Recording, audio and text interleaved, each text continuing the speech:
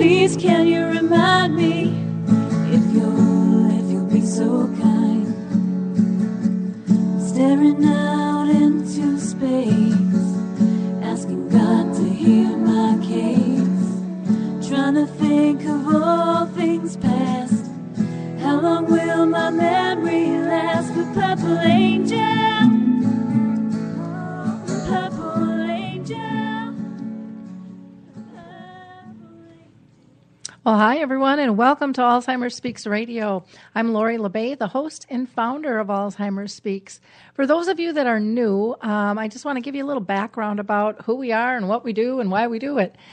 Basically, Alzheimer's Speaks is an advocacy-based company providing multiple platforms to shift our dementia care culture from crisis to comfort around the world. We believe that by joining forces and sharing knowledge and just having these everyday conversations about life with dementia, that we're going to be able to remove the stigmas attached to memory loss, and we're going to also remove the isolation that goes with it and help people live with purpose. Together, we really feel we can get everyone to have a better understanding by just having these open conversations. At our core, we believe collaboration is the only way we're going to win this battle. And we know it's working because of all your likes and clicks and shares. You see, every time you like a show or a blog post or share one of our tweets, share one of our articles on LinkedIn, Facebook, wherever it might be, you're pushing it out to your family, your audience, your tribe. And there's a lot of people out there in your circles that you probably don't even know that are dealing with this. And the more information we can share, the more resources there are, the more likely they're going to reach out and grab it when they need it. We have to make this much more natural and, again, more common so that people don't feel that they're the oddball out. As for the show itself and all of our other platforms, we're really about raising voice, and we want to hear from everybody. Those that are diagnosed, family and friends that are caring for a loved one, professionals providing services, and advocates, along with researchers. So we've had everybody on here from Harvard research to Boy Scouts and Girl Scouts that are making a difference.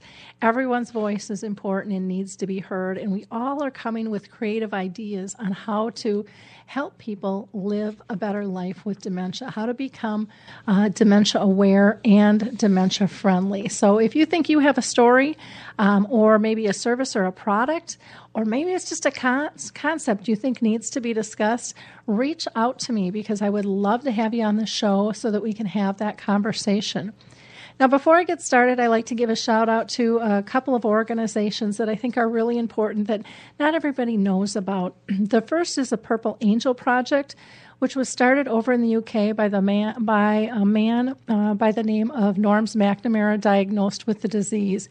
And what it is, it's basically a symbol with a purple angel and a globe that can be used for free after you just read a one-page download about some of the symptoms of dementia. It's not about having all the answers. It's about becoming aware. It's about putting that simple symbol on your Facebook page, on your emails. Maybe it's your business in marketing, and just getting people to ask, what is it? So that you can have a conversation and let people know the need there is for dementia and those that care for them. Another organization is the Dementia Action Alliance, which is a fairly new organization here in the States that is very person-centered. And you can get to their website by going to www.daanow.org. And I forgot to say for the Purple Angel, just go to the Alzheimer's Speaks website and then go to projects and initiations, and you'll see a Purple Angel tab right there that you can go to. Here at Alive Inside, where we do our show, I want to give a shout out to a couple other shows that you might be interested in. The first is sports oriented, and it's called Apples to Apples, and it's a father and son team that have a show at 2:30 on Monday, and they really banter back and forth about what's going on with sports, and it's quite fun. So check in with Scott and Drew Applebaum and see if Father really knows best. The second is a show that is on every Thursday at 4 o'clock, and it's Mortgages and BS. And they talk about everything from mortgages and refinancing to services for your home and home ownership, along with they'll get into some entertainment and current events as well. But go ahead and check out both of those. I think you'll enjoy those shows. So let's go ahead and get started. With our guest today. I'm very excited to have her with us. In fact, it's always fun when family is really proud of what their loved ones do. And actually, her son reached out to me first and said, "You got to have my mom on the radio show because she's written a really cool book, and it needs to get out there." And I think that's fabulous when we have support like that. So our guest today is Lisa Skinner. And she is a behavioral expert in the field of Alzheimer's disease and related dementia. During her 20-year career in the elder care industry, she helped thousands of families find the best care options for their loved ones. And in 2010, she founded All Seniors Safe and Sound to empower people with the skills to effectively manage brain disease. Lisa is the new author of a book called Not All Who Wander Need Be Lost. And it's the stories of hope for families facing Alzheimer's disease and dementia. So welcome, Lisa. How are you today? I'm doing really well, Lori. Thank you so much for having me on your show. Well, I'm excited to have you here. You know, your background is really interesting, and the book is just a lovely, lovely book. And I think that people will really enjoy it and get some powerful tips and tools. Why did you decide to write the book in the first place, Lisa? Well, that's a interesting question, and I'll tell you how it came about. As you mentioned in your introduction, I have actually worked in the elder care industry for the last 2 decades. And I have counseled hundreds and hundreds, if not thousands, of families, helping them understand dementia when they would come. And I started my career as a community counselor. And in the last 20 years, there is one very clear obstacle that I have noticed is pretty much a common thread with most of the families that I have worked with. And that is in their lack of understanding of the disease and what it's doing to their loved one's brain and why it's causing some of these very unique behaviors that we see associated with dementia. I've had so many people over the years tell me that their loved one is crazy. And we know that they're not crazy. This is not a mental illness. This is a brain disease. This is a disease that ravages the brain cells. It attacks different parts of the brain, and as it's attacking the different parts of the brain, different senses are affected. So when I found myself helping families understand what was happening to their loved one, what was causing the behaviors, how to effectively respond to the behaviors, then I noticed that they were able to have a much higher quality relationship with their loved one. So fast forward about 20 years, and I recently, about a year and a half ago, I was asked to go over to a family's to give them a consultation. They had 2 things going on. The husband's mother had been diagnosed with Alzheimer's disease, and the wife's father with Parkinson's disease. So they asked me to come over, and they basically just wanted to get some information. And after about 2.5 hours, they said to me, in the last 2.5 hours, we've been able to get more information and understanding from you than we have since these diagnoses were made 2 years ago. They said, we've been so frustrated. We were given no expectations, no resources to find information. And we seriously have got more information and more help from you in 2.5 hours than we have in 2 years. You should put this in a book.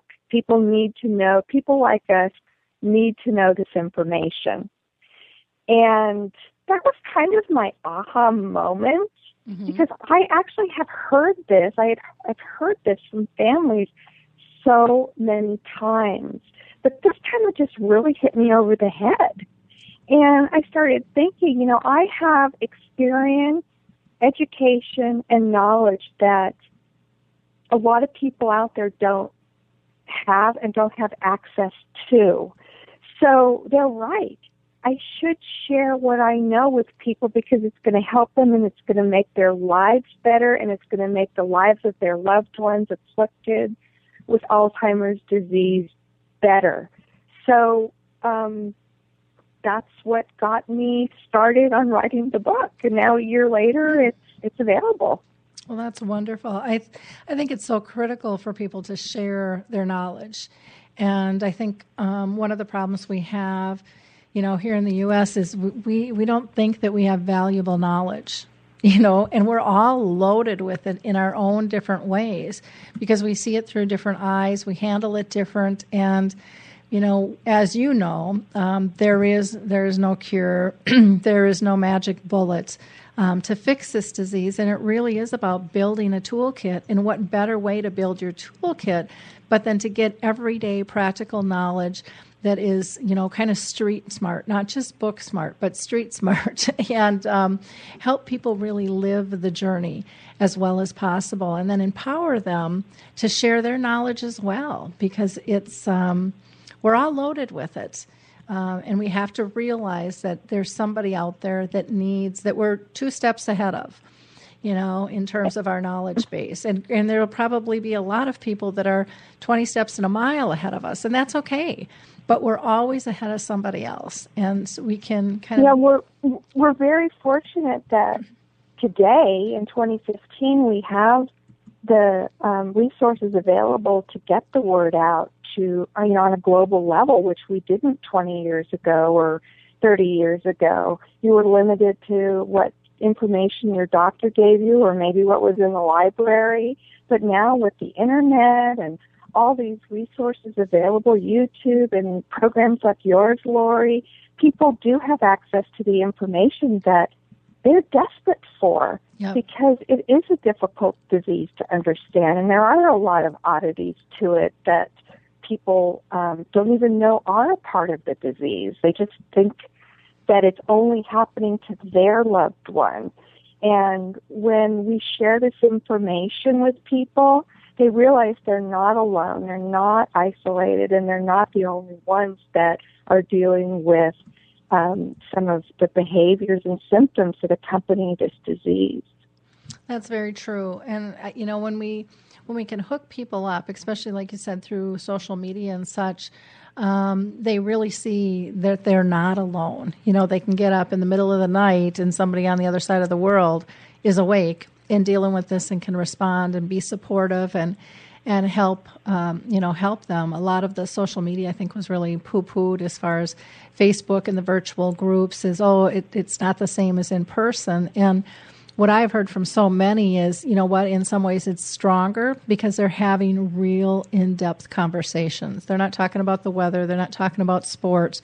They're talking about real life that's very emotional and very expansive. And so many of them say they feel closer in this social media world than they do in the real world because family and friends have kind of walked away and they feel abandoned. And that, it helps them heal. So kudos for you. Can you tell us what are some of the everyday difficulties that families face when caring for a loved one with Alzheimer's disease or another form of dementia? I'd say it's probably one of the most difficult jobs that anybody would ever undertake because if it's a spouse, you're seeing changes in your spouse that are foreign to you. The person is turning into somebody that you don't even know anymore, and your role changes significantly. And true of an adult child caregiver as well. You're taking care of a parent, and roles have reversed. Mm-hmm. And that's a very difficult position to be put in psychologically and emotionally. But it's also because this disease, as it progresses, you lose so much of your ability to basically do any tasks of daily living, and you eventually need somebody to do everything for you. It's a very demanding and daunting job for a caregiver. So what I have found is if people know what to expect, they understand these behaviors, they understand the symptoms, and they understand the best approaches to the behaviors, then it can take away and relieve some of the anxiety and the stress on both parties' part. And they can actually, I think, and you probably agree with me on this, Lori, that a lot of people believe, and you mentioned in your introduction that there are stigmas attached, and I totally agree with you 1,000% on that. But the one thing that I have seen is that people believe that once you have Alzheimer's and you get to a certain stage, that the person can no longer enjoy their life. Mm-hmm. And that is about as far from the truth as it gets. Because if you understand, if you're educated, if you know how to respond to the behaviors and the oddities that accompany the disease, then the caregivers can have a much higher quality relationship with their loved one, the family members, and the person that has disease actually can have a very joyful, enriched life till the end. Well, I very much agree, and I think a lot of these behaviors, that's our take for them because they don't fit into our comfort zone.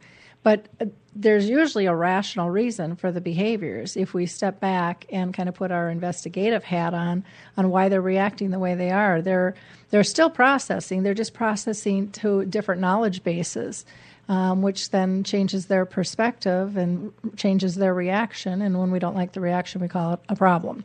We call it a behavior, right. And it needs to be fixed. And sometimes we get into, I think, fixing things that don't have to be fixed. There's really no harm done. But we go in and try to make them right the way they used to be. And then we really escalate the issue and the behaviors and the emotions on both sides because we get into this win-lose mode instead of allowing people to be fluid and comfortable in their own realities. And that's something I know I've seen in my own family. I've seen it in lots of others where, no, you have to get the date right. No, you have to do this. No, you have to. And it's like, well, do you really? Do you really? Do you really have to do it in that fashion and in that time frame? Is the world going to come crashing down if you don't? Most often, no. It's not a safety issue. It's a different routine. It's a different process. It's getting our egos out of the way. And not having to be perfect all the time. And we live in a world where we are pushed and told and advertised to all the time that we are to be perfect. And, if you are less than perfect, you are less than, and you don't matter. And I think that's one of the reasons so many caregivers try to push the one that they love so much is they want them to be perfect. They don't want them to be judged. But yet we're the first one in line judging them instead of explaining the disease to other people, which can have wonderful effects in terms of compassion and empathy. But when we don't explain and we're so busy trying to hide it, we don't give others the opportunity to know what's really going on.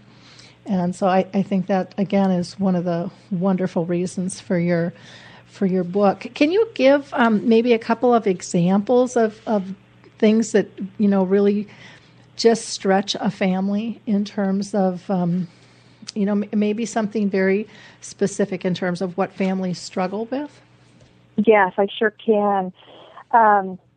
So one of my contentions is that, as many as 90% of the caregivers today who are caring for loved ones with Alzheimer's or another dementia-related illness are actually family members. And this is a job that really does not come with any toolkit or training manual. So to give you a really great example of what I'm talking about, it's a story that's in my book, and it basically what the stories do is every single story illustrates one or more common behaviors that are associated with the disease, and then kind of an explanation of it, why it's occurring, and then maybe a best approach to it.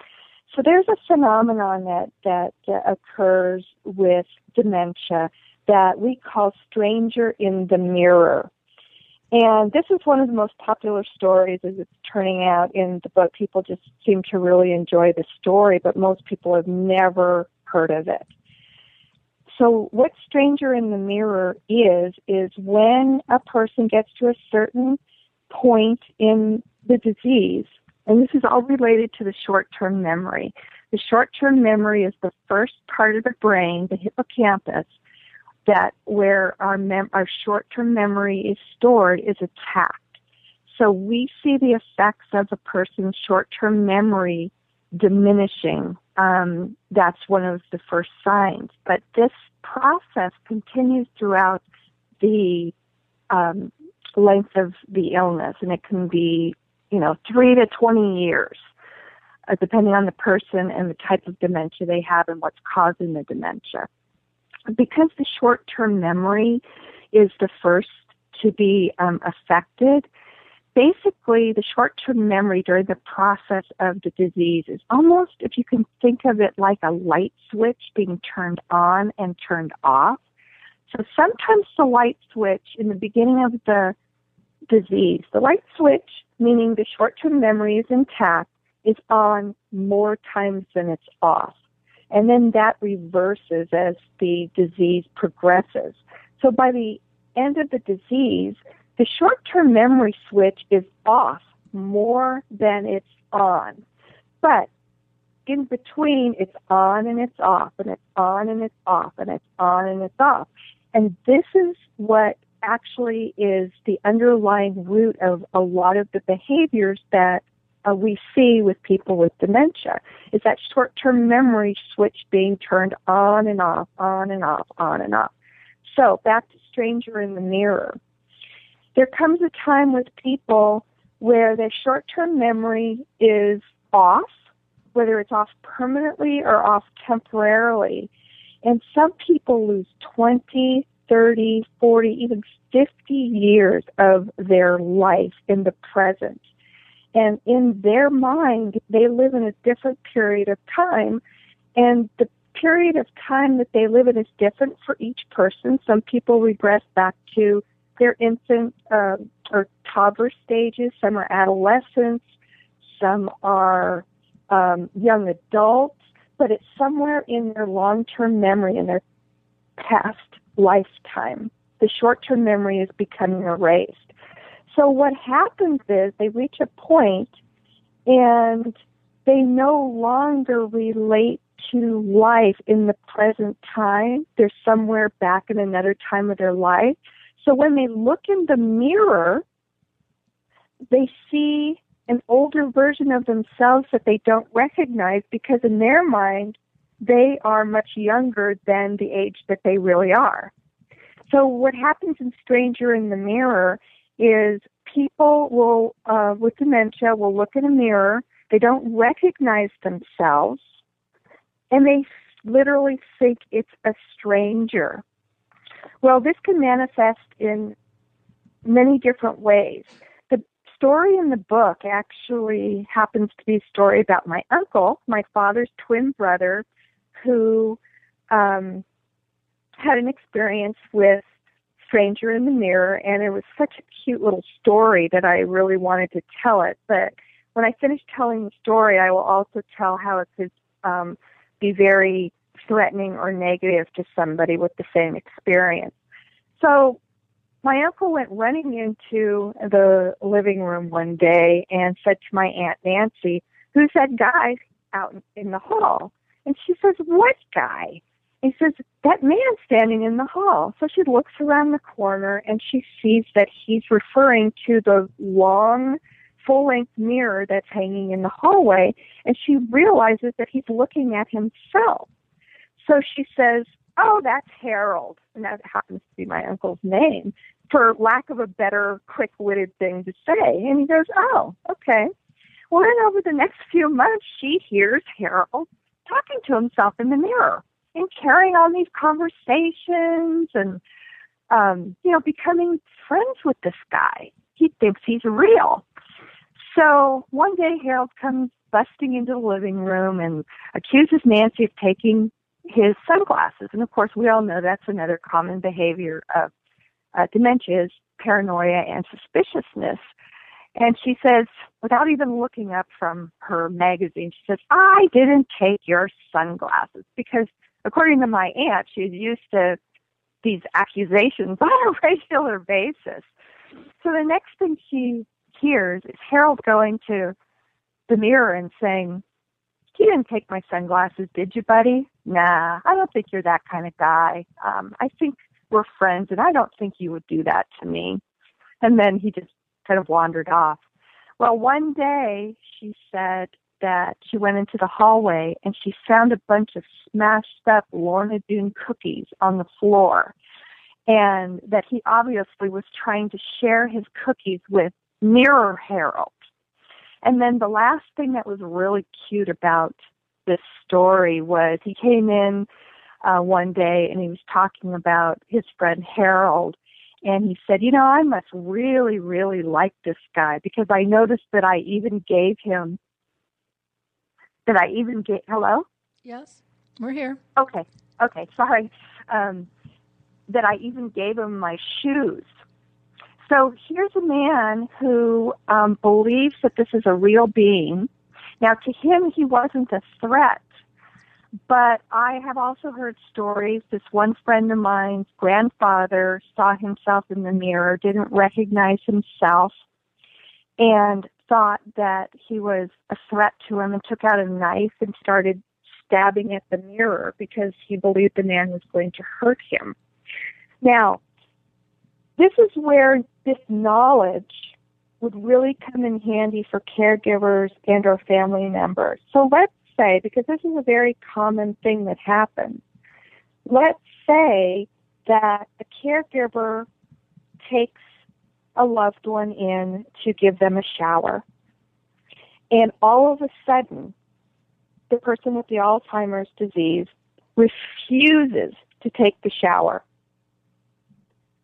out of nowhere, out of absolutely no reason, just flat out refuses. So you have a potential battle on your hands.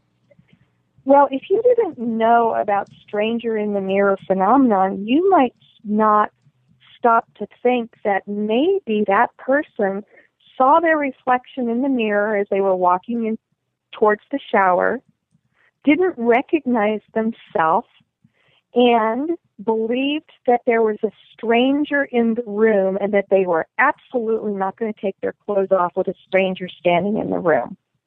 Or another story I've heard is that they thought it was a window and a stranger was peering in through the window at them. So this knowledge, these tools, these behaviors, and what causes these behaviors, if people know about them and are prepared for them, then they might be able, through process of elimination, figure out that, oh, today they're refusing to take a shower because they think a stranger is staring at them and they're not going to take their clothes off in front of a stranger. So what do? you either remove the mirror from the room so you don't have that situation arise, or you can cover it up. Because with dementia, if it's out of sight, it's out of mind. Mm-hmm. So if they don't see the reflection, then there's no risk of them thinking there's a stranger present, and then, they get scared, they refuse to shower. So that's one of the stories that I've told in the book that I am hoping will prepare people for knowing that this phenomenon does occur. And most people say, I never in a million years would have thought that they don't recognize themselves in the mirror because their short-term memory is diminished, and they think that they're actually a younger version of themselves. So how could I be staring at myself if it's the full person? Mm-hmm. Yeah, very, very true. And that does happen an awful lot.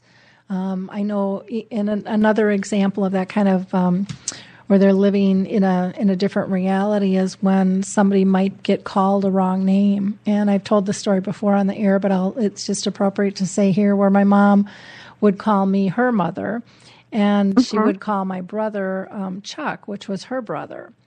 And, my brother used to get so upset that she would call him Chuck. And, how could she not know her own child? And, I had to explain to him that, Mark, she's gone back in time before she was married, before she had kids. And he wasn't born yet. Yeah. If you go back and look in the mirror, you look like Uncle Chuck when he was younger. And that's a compliment. She loved Uncle Chuck, and she sees you as a good person. And, you can't ask for any more than that. And, when she would call me her mom, she healed a really bad relationship she had with her mom somehow through my caring role. And she would introduce me as, and this is my mother, and she takes such good care of me. And it would just melt my heart. But I didn't care about the name. I just cared about the connection. And I think it's getting people back to, the core source of what our relationships are about. We're all way more than a name, And what you're saying is so true. And one of the things that I always help my families try to understand is there'll come a time where they might get your name wrong, or they might not recognize you by your face and make the connection of what the relationship is because of the short-term memory being erased. Mm-hmm. But they will always know that they're connected to you in some way. The body doesn't forget that connection. Their heart doesn't forget that connection. And when people understand that, then they feel a lot better about it, because that is, like you mentioned, your brother would get so angry because he was probably feeling like rejected by his mother. How could my mother not even remember her own son? Yep. She knew there was a connection, but because she was living in a different period of time than our reality, she still knew that there was some relationship there. She just didn't get the relationship exactly right. Yep. Because of the difference in the two realities. And once people understand that, then they feel a lot better about the situations as they arise, because it gives them a much better understanding of what's happening to their loved one, and they can cope with it a lot better. It's not that they're intentionally forgetting them or they weren't important enough to remember. They're just remembering them differently. Yeah. Now, one of the other common scenarios that families run into is when a person with dementia believes that someone who has passed, maybe a spouse, is still alive. And how should they react to that? That's a very common occurrence. Again, it's because of the short-term memory being either turned off, turned on, diminished, erased, whatever stage it is. But there's a story in my book about that, too. My mother-in-law also, we went through Alzheimer's with her, and we shared caregiving with my husband's other family members. So we had her, I think, on average about every other weekend. Mm-hmm. So this one particular day that I write about in the book, we were sitting there and everything was fine. I think we had the television on, and I think an episode of Andy Griffith was on, and we were just, everything was calm and relaxed, and no issues, no problems. And then out of the blue, she sat up and became very anxious. And she said, oh my goodness, I just realized, does Marty know where I am? Now, Marty was her husband. Mm-hmm. But Marty had also been, had passed away about 4 years earlier. And I had already been working in the industry, so I knew better than to not say to her, what are you talking about? Don't you remember, Mom? Marty passed away 4 years ago. I knew that she believed that he was alive. She was worried that he didn't know where she was and that he was sitting home waiting for her to come and fix his dinner. So I said to her, oh, don't worry about it. I just talked to him on the phone. He knows you're here and that I'll be bringing you home shortly to give him his dinner.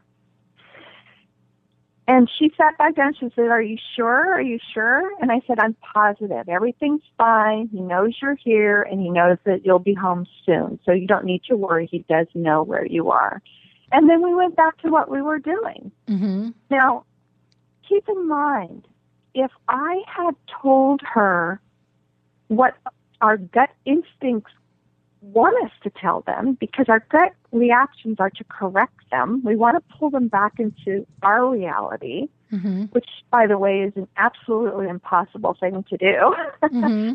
I had to join her reality to diffuse the problem, make her feel safe and secure that she no longer had a concern or a worry. And once I accomplished that, we could get on with what we were doing.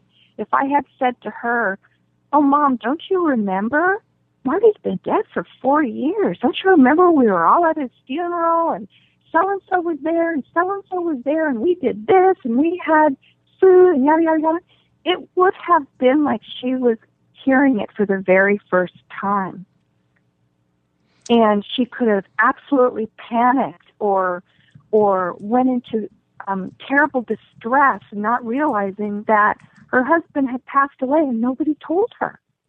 Yep. So the best approach, and a lot of people say, but isn't that lying? It's not lying. It's joining their reality. And there's a huge difference between the two. She believes what she believes, and there's nothing that anybody can say to change that belief. That is her reality, even if it's for 5 minutes. It might be for 2 minutes, it might be for hours, and it might be for the rest of her life, but it is her reality. And there's absolutely nothing that anyone could say to make her believe differently. The only thing that somebody's going to accomplish by trying to correct them, draw them back into our reality, tell them what they're saying is not true, is to cause stress and distress for the person that believes what they believe for that time. So that actually is the recommended approach when somebody has a false belief, is to join their reality and then maybe get them off onto a different subject, redirect them, but always acknowledge what they're believing or what they're asking, diffuse it, get them to feel secure and confident that there's no reason for alarm or concern, and then move on to something else and they'll forget about it. Mm-hmm. Yeah, the other thing that I found too, and I don't know if you have, but that, typically you'll get asked that multiple times, and what worked in one moment might not work the next moment. And being aware of that as well, that you never really know what the reactions are going to be, and that's important to be able to. So for that very reason, and you're absolutely right, it doesn't always. The first thing you try does not always work. So if you're equipped with good tools in your toolbox, then you can pull one tool out at a time and try different things. But that takes knowledge and education to have the tools in the toolbox to even be able to have as a resource. Mm-hmm. There's so many different methodologies and techniques and things like that to diffuse these situations, but people need to be aware of them to know what they have to work with. Exactly. I know my mom used to ask, and I mean, we tried all different types of things. We tried originally saying, telling her that Dad passed, and that was really upsetting. And why wasn't she told? And she should have been to the funeral, and all of that. And we're like, okay, that didn't work. And then we tried saying that Dad was at work or he just stepped out, and he'll be back. She'll see him later, and that calmed her down, and she could rationalize with that. And maybe she's not going to see him in this world, but she'll see him in the next. And, that's kind of how we justified it. And the other thing we did was, I developed a tool called your memory chip that really says what we need to focus on are three simple things with a person with dementia. Are they safe? Are they happy? Are they pain-free? So what's going to put them in that zone? Because it really is about their comfort. And it's not about the truth. The truth doesn't matter. Our reality doesn't matter. Their reality does. And, and so, that's a really big change for how most of us live our lives. And, we have to get a lot of people don't know that because they've never had anybody tell them that that's what's happening, that's what's going on.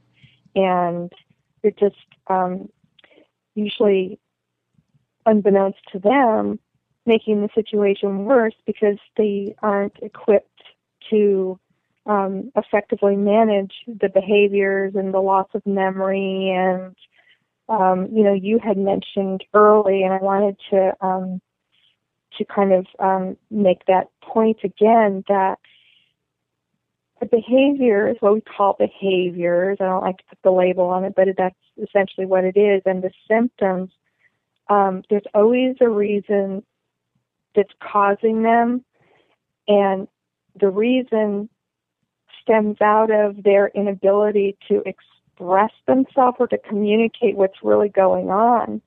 So we as the caregivers or the family members, if we are aware of these things, then we can start our process of elimination, just like you mentioned, Lori, and make sure that they're not in pain, that they're not unsafe, that there's something else not going on, that they're trying to communicate a need, a want, or desire that they just cannot articulate anymore. So it's manifested in some type of other form of expression, which we call behaviors. Maybe they'll scream. Maybe they'll start cussing. Maybe they'll lash out. There's so many different forms of expression, but that's what it is. It's a form of expression to let us know that they need something, they want something, they desire something, they're in pain, they're uncomfortable, they're hungry, and they have no way of telling us that. So if you see a behavior, there's a pretty much 99.9% chance that it's their way of trying to communicate that there's something going on that they are desperately trying to tell us. But because they can't tell us, it's our job to recognize the behavior for what it is, and then to try to figure out through process of elimination what's going on with them. Agree. I always say when I go out and speak and talk with people that they use the same equation we do. They're just pulling from a different well. So it's basically their reaction to anything comes from their current attitude. What kind of mood are they in, and their past experience, and those two things create their perception, and then their perception triggers their reaction, and when we don't like the reaction, then we label it a behavior.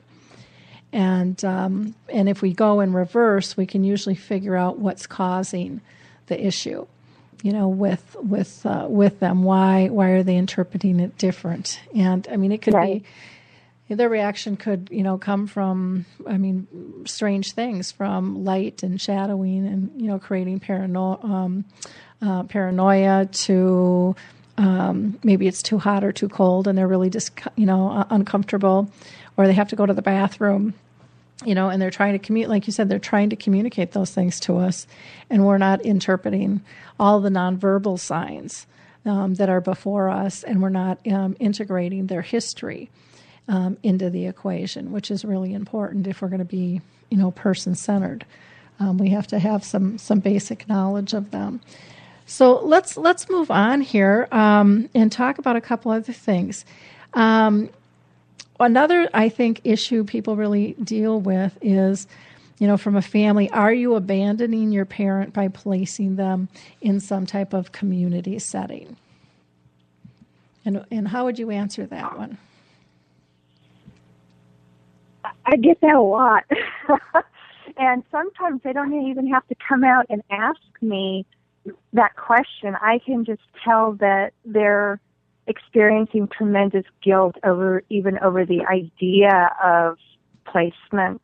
Mm-hmm. And I honestly believe that with dementia, putting somebody in the right environment could mean the difference between a low quality of life and a high quality of life. Because of the disease itself. This is a disease that people need stimulation. They need to be with people who are trained and equipped to manage the effects of the disease. And I will give you a really, really sad but true, valuable example of what I'm saying. So there was this gentleman, I'll call him Sam. His name is Sam in my book. And he actually was in an assisted living facility. Assisted living facilities are designed to help people with their activities of daily living. They're not necessarily designed for people who are in their mid to advanced stages of dementia. There are dementia care or memory care wings that are specifically set up just to care for people with dementia. And this guy was not in one of those. He was in a regular assisted living. Well, this gentleman was withdrawing. He no longer showed any interest in going out to participate in any of the activities. And the care staff was basically doing everything for him, dressing him, feeding him. He reached the point where he just laid in his bed all day long because he had everything done for him. And then a friend of mine just opened a new memory care wing to that assisted living. And she went to the assisted living to assess the all the residents who were in the assisted living to see if any of them would be more appropriate for the memory care. And she came upon Sam. And when she went in to assess him, he was curled up in a fetal position on his bed and basically just kind of in a vegetative state. Mm-hmm. Well, it turns out that the caregivers mistook his social withdrawal for cognitive decline. And I want to make sure that people understand the difference, because this is a disease that you cannot get better from. It's progressive. It's degenerative. You do worsen from it. But his withdrawal was mistaken for cognitive decline, and they just thought that he was much more cognitively impaired than it turns out he was. He had just withdrawn socially because he had no stimulation, and he had people doing every single thing for him. So anyway, she suggested to the executive director that Sam come over. She thought he, would be appropriate for memory care versus or more appropriate for memory care than assisted living. And she had a very, very specific memory care, dementia care programming in place in her care facility, and she started working with him. And so he ended up going from a man who couldn't talk, he hadn't spoken words for over a year, he couldn't do anything for himself, he couldn't walk, to one day he was sitting in the assembly room, and they were playing old time music from Sam's generation. And Old Lang Syne came on. And he was sitting there just kind of, seemed like he was engaged, but he still wasn't saying anything. And then all of a sudden, he just started singing along with the song. Turns out he was a World War II vet. Mm-hmm. And the song really struck home with him. It triggered memories. And within 6 months, this man started talking again because she knew she was such an expert in the disease, and she recognized a lot of the things that were going on with him that weren't necessarily that he was at the end stage of his disease, but he had just completely was withdrawn socially and emotionally.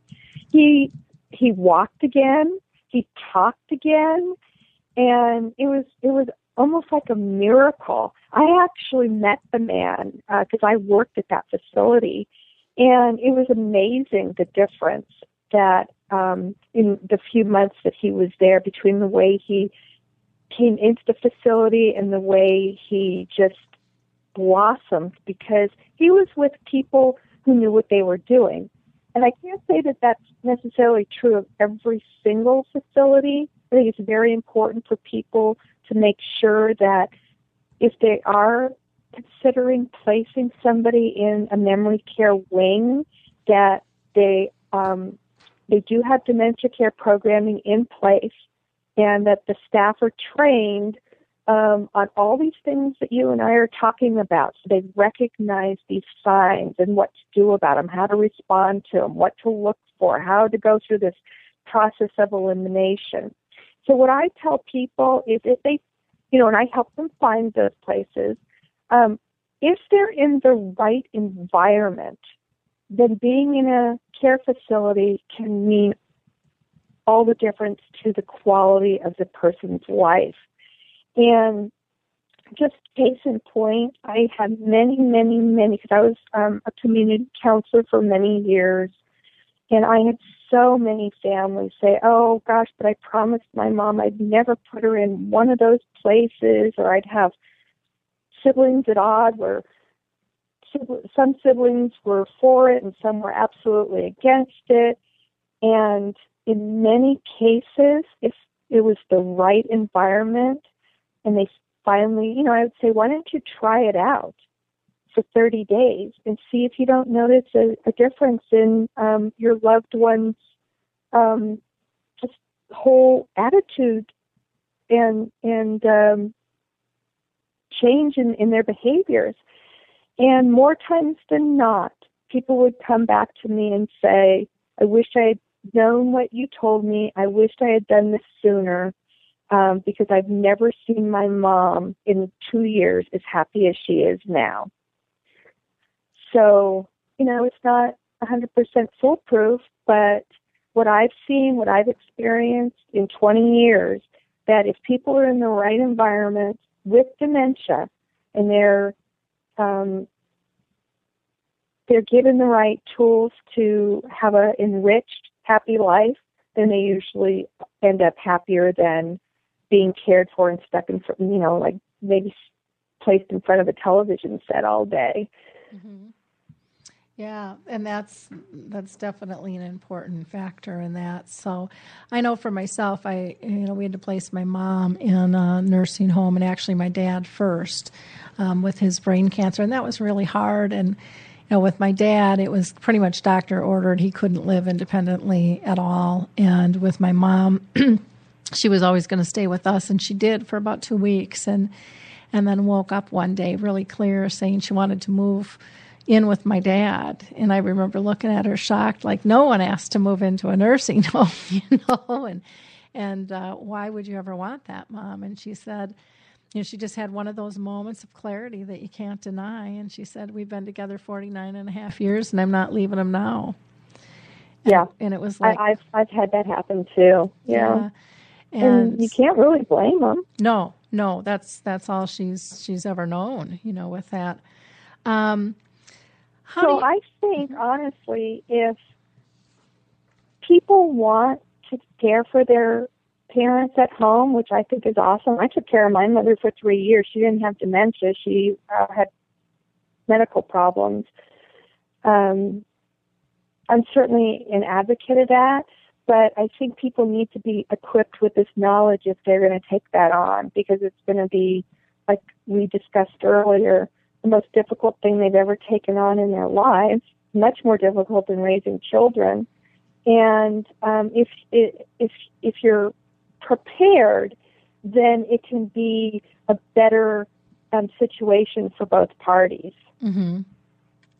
Yep, definitely. Definitely it can be. What do you tell people about making the most of the time they have left with their loved one? Well, you've probably seen this too, Lori, and, correct me if I'm wrong, but one of the things that I've personally seen is a lot of times family members don't go visit their loved ones in care facilities, and the number one reason is they're afraid to, because they don't know what to do, they don't know what to expect, they don't know how to respond, they don't know how to act, and so it's easier to avoid than deal with the fear of the unknown and be put in a very uncomfortable situation. So what I tell people is if they can understand the disease, understand the behaviors, learn effective ways to respond, then there's no need to be afraid. They will have a very high-quality relationship. Well, this is what I tell them. So this would be very similar to, let's say all of a sudden you parent, as we age, we lose our hearing, right? And you were able to converse with your parent your whole life, and then all of a sudden your dad loses his hearing, and he can't understand a word you're saying anymore. So are you just going to stop talking to him? No.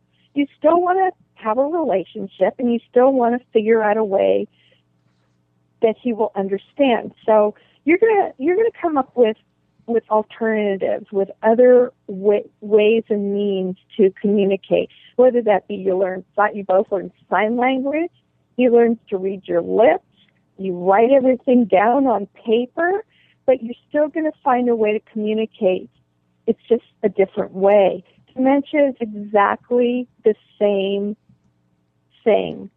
They've lost their ability to communicate, so don't be afraid to still have a relationship with your loved one. You're just going to learn a different way to communicate with them. And that, I want everybody to know, is possible.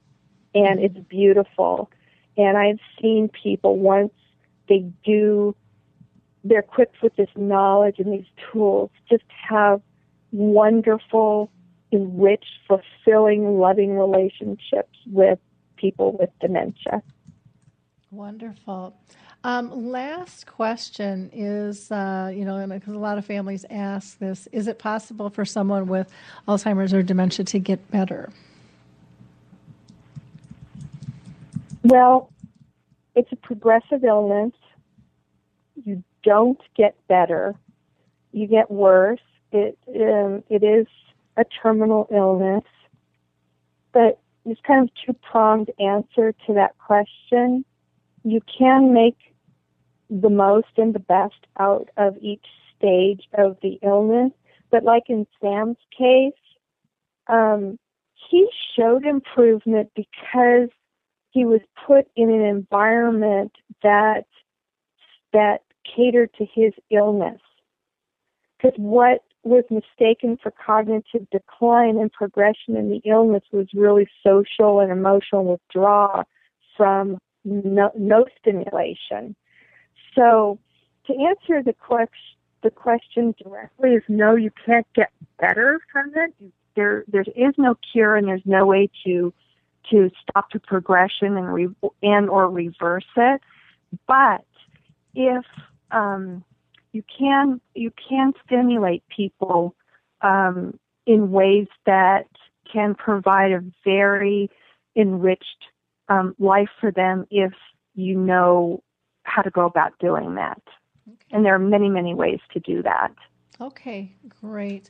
Well, I so appreciate you taking the time to be with us today, Lisa. Again, her book is called Not All Who Wander Need to Be Lost, and it's stories of hope for families facing Alzheimer's and dementia. It's kind of like a little chicken soup for the soul, wouldn't you say? Kind of a similar format with different stories in here. Things that, one's called A Divided Family. There's one on sundowning. The pillbox. It's just all kinds of things. Doggy dementia. And I have a 16-year-old dog with dementia. So I put a story that Oliver into because most people, including me, did not even realize dogs get dementia, and they do. Yep. Very, very true. Now, for people to reach out to you, they can go to your website, which is www.seniorsafeandsound.com, and that's all spelled out, seniorsafeandsound.com. Or they can find you on Facebook, just in the search engine, put in All Seniors Safe and Sound. And they can find the book on Amazon as well. And you can just go to Amazon and put in Lisa Skinner, or you can put in the title, Not All Who Wander Need Be Lost. And you'll be able to find information and connect with Lisa if you would like. Any last comments you'd like to share with our audience, Lisa? Yeah, if you are interested in reading the book, it's available both in the Kindle version and a paperback edition. And I would, if you read the book and are interested in writing a review, I would love to get your feedback about it. And hopefully it will end up being very helpful to you. Wonderful. Well, thanks again, Lisa. I want to wish you a wonderful holiday season, and thanks for sharing your time and your knowledge with us today. I appreciate it very much. And say hi to your son, Ken, too, who was our original contact, letting us know about the wonderful work that you're doing. I will, and thank you again so much for having me on the show. And at least we know the two of us will keep forging on with our mission to raise awareness so people can live happier lives with this disease. Exactly. For those of you who didn't get a chance to listen to our shows last week, we did two. One was with the director who wrote the film Inside My Being, which is just absolutely fabulous. And that one gives us kind of the conscious thoughts of both a mother and a daughter during their scenes and what they're really thinking in their heads as they're looking and interacting with one another. We also had a show with author Christine Grout, who wrote Where Memories Meet, Reclaiming My Father After Alzheimer's, and she shares her journey. And she writes a book in a narrative perspective. One is hers, one is her dad's, and they come from two different angles. So one is from birth to death, and the other is from basically death to birth, and how they meet in the middle there. Next week, we are going to have Richard Fenker with us, and he is the author of a new book that's going to be coming out called Don't Rain on My Parade, Living Life to Its Fullest with Alzheimer's. And he's also part of the Mind Partner program, which he'll highlight for us as well. We had our Dementia Chats program on the 8th, which is on the website. You can go and watch that. And we'll be doing another one next week on the 22nd as well. On the blog, there's a couple of articles I want to just mention to you. One was posted on the 11th called Rummaging, and it is all about interpreting behaviors to provide more meaning and purpose into a loved one's life with dementia. And we just got great comments in all different types of modes from the blog and LinkedIn and Twitter and etc. People really, really liked this article by Jennifer Bush. So check that out. And then back on the 6th, I'm just going to mention this again. There is a short film that was done by Alina Health, Life Course, and TPT, and it focuses on 3 different amazing projects here in Minnesota, and it's entitled Late Life Making a Difference. And it focuses on care guides, which I personally didn't know anything about, which is really a cool concept, Thrivers, which is more dealing with people with cancer, but I think it's applicable to people with dementia, which I think could be really neat. And then the last project that they worked on was memory cafes. And so, of course, those are very dear to my heart. We've got over 200 of them now in the U.S., and it's just fun to see them popping up all the time.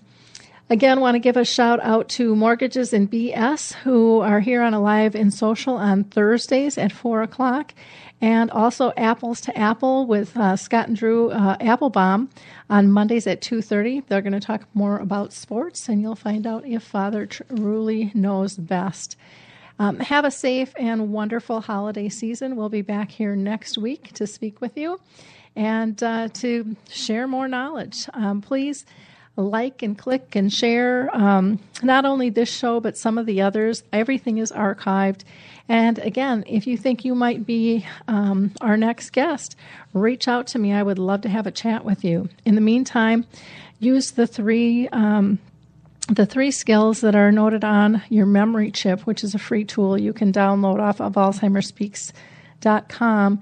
But focusing on, are they safe? Are they happy? Are they pain-free? Cheers, everyone.